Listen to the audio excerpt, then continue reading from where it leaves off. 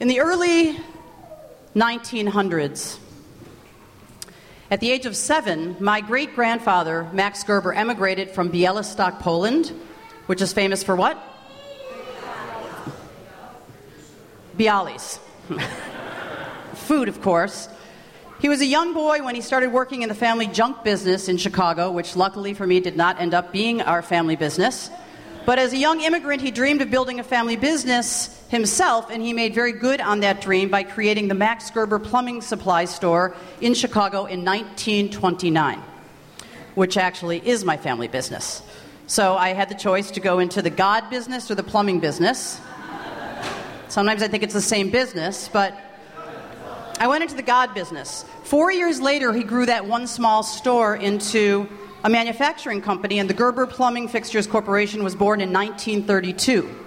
His very first factory was in a little town called Kokomo, Indiana. Kokomo, Indiana was a place that you would call the Bible Belt. It was the center of Ku Klux Klan activity in the 1940s in this country. And at the end of World War II, he began to bring Jewish refugees over after the Holocaust to the United States. But he also saw something very insidious happening at home. He saw the rising anti-Semitism and racism in this very town where he started his first factory. So my great-grandparents did two audacious and very Jewish things. The first thing was that the earliest recorded Jewish resident in Kokomo, Indiana, when do you think the Jews came to Kokomo? 1845. Jews were everywhere. Not just, maybe that was the one guy who didn't make it to California for the gold rush, but he stayed in Indiana. So it made sense after my great-grandparents met with a small Jewish community in 1941 that tiny Jewish community needed what? A synagogue. And so my great-grandparents founded Temple B'nai Israel in 1942 in that little town. And each year, one of our colleagues from HUC in Cincinnati, has served as a student rabbi in that pulpit. As my great-grandfather looked at the Jewish community and then looked at the larger community where his business was thriving, he realized that there was something else that was very wrong. He was building and surviving and thriving in a town where coloreds could not swim in the white swimming pool. And so he went to the Reverend at the time, and he worked with Reverend H.A. Perry and with the Kokomo community decided we need a community center for the African American community. And so he and many others built the Carver Center, which is a community center at that time that was for coloreds, and many years later became the place where both blacks and whites swam together for the first time. It's still a community center in Kokomo, Indiana. 6 years after the synagogue was built in 1942, they broke ground for the Carver Community Center. Now, I never met Max Gerber. He died when he was only 56 years old. But he knew what was good for the Jews in this country, and it was not just to do good for the Jews, but to do good for everyone in the country. To live up to the Jewish ideal, to be L'or HaGoyim, and to build something for everyone. And I think that's still very true today, for the Jews and for everyone. 50 years later, in 1993, in a similar small city in the middle of our country, Billings, Montana, which also has a student pulpit for HUC students. That's what they do with us before we get here. This little town of Billings, Montana began to be infiltrated by skinheads, Ku Klux Klan, members of racist groups, and it was hard to figure out how many of them that were there, but shortly after their arrival, hate literature began showing up everywhere against Jews, blacks, gays, any other minority, Native Americans. And the chief of the police department and the executive director of the Association of Churches urged the town to react strongly against this hate. And people were afraid, and they thought, if we focus attention on these hate mongers, it will only attract more attention and will encourage them. But the chief of police and the church leaders started a group of teach-ins. And first only a few people would come, but pretty soon there were Muslims, there were Jews, there were African Americans. Everybody was coming together to focus on educating people about not taking a strong stance against hate. So everyone then got in on the hate. Meaning, it didn't matter if you were black or Jewish anymore. If you were involved in these teach-ins, you were becoming a target of hate in Billings. The churches became targets of threats and attacks, and everyone started coming together in the community of Billings to say, not in our town. A full-page advertisement was published in the newspaper which condemned hate and bigotry, and one of the largest organizations, one of the largest businesses, took down their major billboard and put up a "Not in our town, no hatred." More than 100 community organizations placed their names together and said, this is Billings, Montana. It's a place where everyone should feel safe. And things seemed to settle down for a while until Hanukkah and Christmas came. The town's synagogue received several bomb threats in Billings, Montana that Hanukkah, and finally the Jewish cemetery was desecrated. Shortly thereafter, 2 Jewish homes displaying menorahs in their windows were vandalized, and in one case, a child's bedroom window, which displayed a menorah, was shattered by a rock thrown in early in the night, and it landed on his bed. Had he been sleeping there, he would have been seriously hurt or worse. The children's parents, Brian and Tammy Schnitzer, long active in the human rights community, spoke out, and immediately, because of what had happened before, the community rallied together. The Reverend, the First Congregational Church, the chief of police came together, and they said, not in our town. And they said that a symbolic act was needed to make sure that anybody who was against the Jews, against the blacks, against the gays, against the Muslims, against the Indians in that town was not welcome. The woman who was the head of the church council had an idea.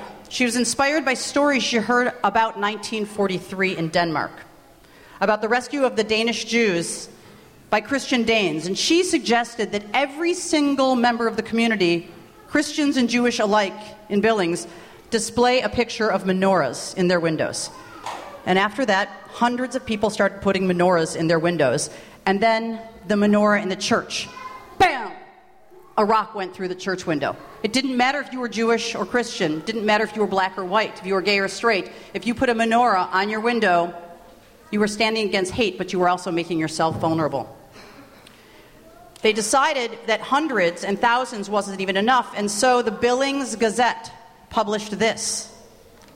I'm going to have Rabbi Fenves pass this out so you can each look at one of these. In the Billings Gazette was a menorah, or as we know it, a Chanukiah, and this is what it said. On December 2nd, 1983, someone twisted by hate threw a brick through the window of the home of one of our neighbors, a Jewish family who chose to celebrate the holiday season by displaying a symbol of their faith, a menorah, for all to see. Today, members of religious faiths throughout the Billings area are joining together to ask residents to display this menorah as a symbol of something else, our determination to live together in harmony, and our dedication to the principle of religious liberty embodied in the First Amendment of the Constitution of the United States of America. We urge all citizens to share in this message by displaying this menorah on a door or window from now until Christmas. Let all the world know that the irrational hatred of a few cannot destroy what all of us in Billings and in America have worked together so long to build. Over 10,000 people took these Chanukiot, these menorahs, and put them in their windows. And they gathered all the children together in Billings, and they started to teach them how to respond to hate. And most of the kids in Billings didn't know anybody who was black, and many of them had never met a Jew before, but they started coming together as a community and realizing that they could fight hate together. They could even be vulnerable together. And on this Shabbat, Hanukkah Shabbat, when the Jewish community came together with all those menorahs, guess who showed up? The rest of the community. The churches showed up, and they flooded the synagogue, and they stood in the parking lot and surrounded the building. And they decided that they would stand there and they would guard the little synagogue in Billings and make sure that the Jews inside were safe, didn't have to be scared, and knew that all of their neighbors were there to hold up the menorah and shine that little light. And eventually, the hate, speech, and the intimidation ceased. And the Reverend who stood with the Jews said this. He said, "This is almost embarrassing. It's not the Garden of Eden here. We have huge problems, but people are trying. I believe this could happen in any community. This town is a little smaller, the air is a little cleaner, but this is any place. It's not unique here. If it is, we are all in big trouble in this world. I think what happened with this whole menorah thing is that permission was given for people to be good. People are often told that, but in this case, we gave them a way to do that." Winston Churchill once said that courage is the virtue that makes all other virtues possible. And the birth of an organization called Not in Our Town happened in Billings, Montana, and 20 years later, it became a nationwide campaign, and 48 chapters gathered 20 years later in Billings, Montana, 48 chapters from around the country to say, if it's going to happen in our community, this is how we're going to respond. And I know that today, as I stood with 350 other Jews at a rally when it was pouring on the first night of Hanukkah to say that Black Lives Matter, that the world can feel like a very dark place. It's not just dark in the corners or the closets or the secret places, but it could be dark in our classrooms, even here in the sanctuary when we're at home on our couch. We want this sanctuary to be a safe place, and we want this light to shine. Tonight we light 4 candles, and we think about those who came before us, and we think about the fact that time doesn't always move straight forward. It goes in circles. And we're going to see this happen again, and then we're going to ask the Jewish community to be allies, not only to ourselves but others, so that we can reach out and ask others to be allies to us. You might get some gifts this Hanukkah. Anybody get a gift yet? Anybody give a gift yet? So it's wonderful to give and get gifts, but we want more from you. We want your presence. PREENCE, that kind of presence, or Hinenu, that we can stand up, be upstanders together, and we can light the way to the darkness that is in this world. And I want to show you, before I end, this beautiful picture that was taken in Billings, Montana. It's a very iconic picture. You might have seen it before by Frederick Brenner, who's a famous French photographer. You can pass it out. It's a picture of hundreds of members of the community in Billings, each holding up a menorah. There's cowboys, there's garbage men, there's teachers, there's nurses holding this up against hate. And what you see in front of it is a bullet hole through a window. I'm going to end with a beautiful reading in case you think that you might not matter or you might not be a part of the light that we need. And this is actually a reading that Rabbi Pierce read beautifully last night. We gathered at the Magnus Museum in Berkeley to honor the oral history of one of our congregants, Warren Hellman. It's his yard site. And this is what Rabbi Pierce read in his memory. It brought tears to my eyes. Every tree, fruit tree, berry tree, nut tree, brought its offering to God. All were there except one tree, the maple tree. And when God asked the maple tree why it had not come and why it had not brought an offering, and further asked the maple tree what it had been doing all year long, the maple tree answered that all year long it had stood by the roadside, giving shade and shelter to weary travelers, reaching out its branches in protective embrace and dropping its leaves and seed pods upon the ground to enrich the soil for the future. And when God heard this account of the maple tree's constant and loving service, he leaned over and kissed the maple tree. And the maple tree blushed. And that's why, as we all know, the maple tree's leaves are red. Shabbat Shalom.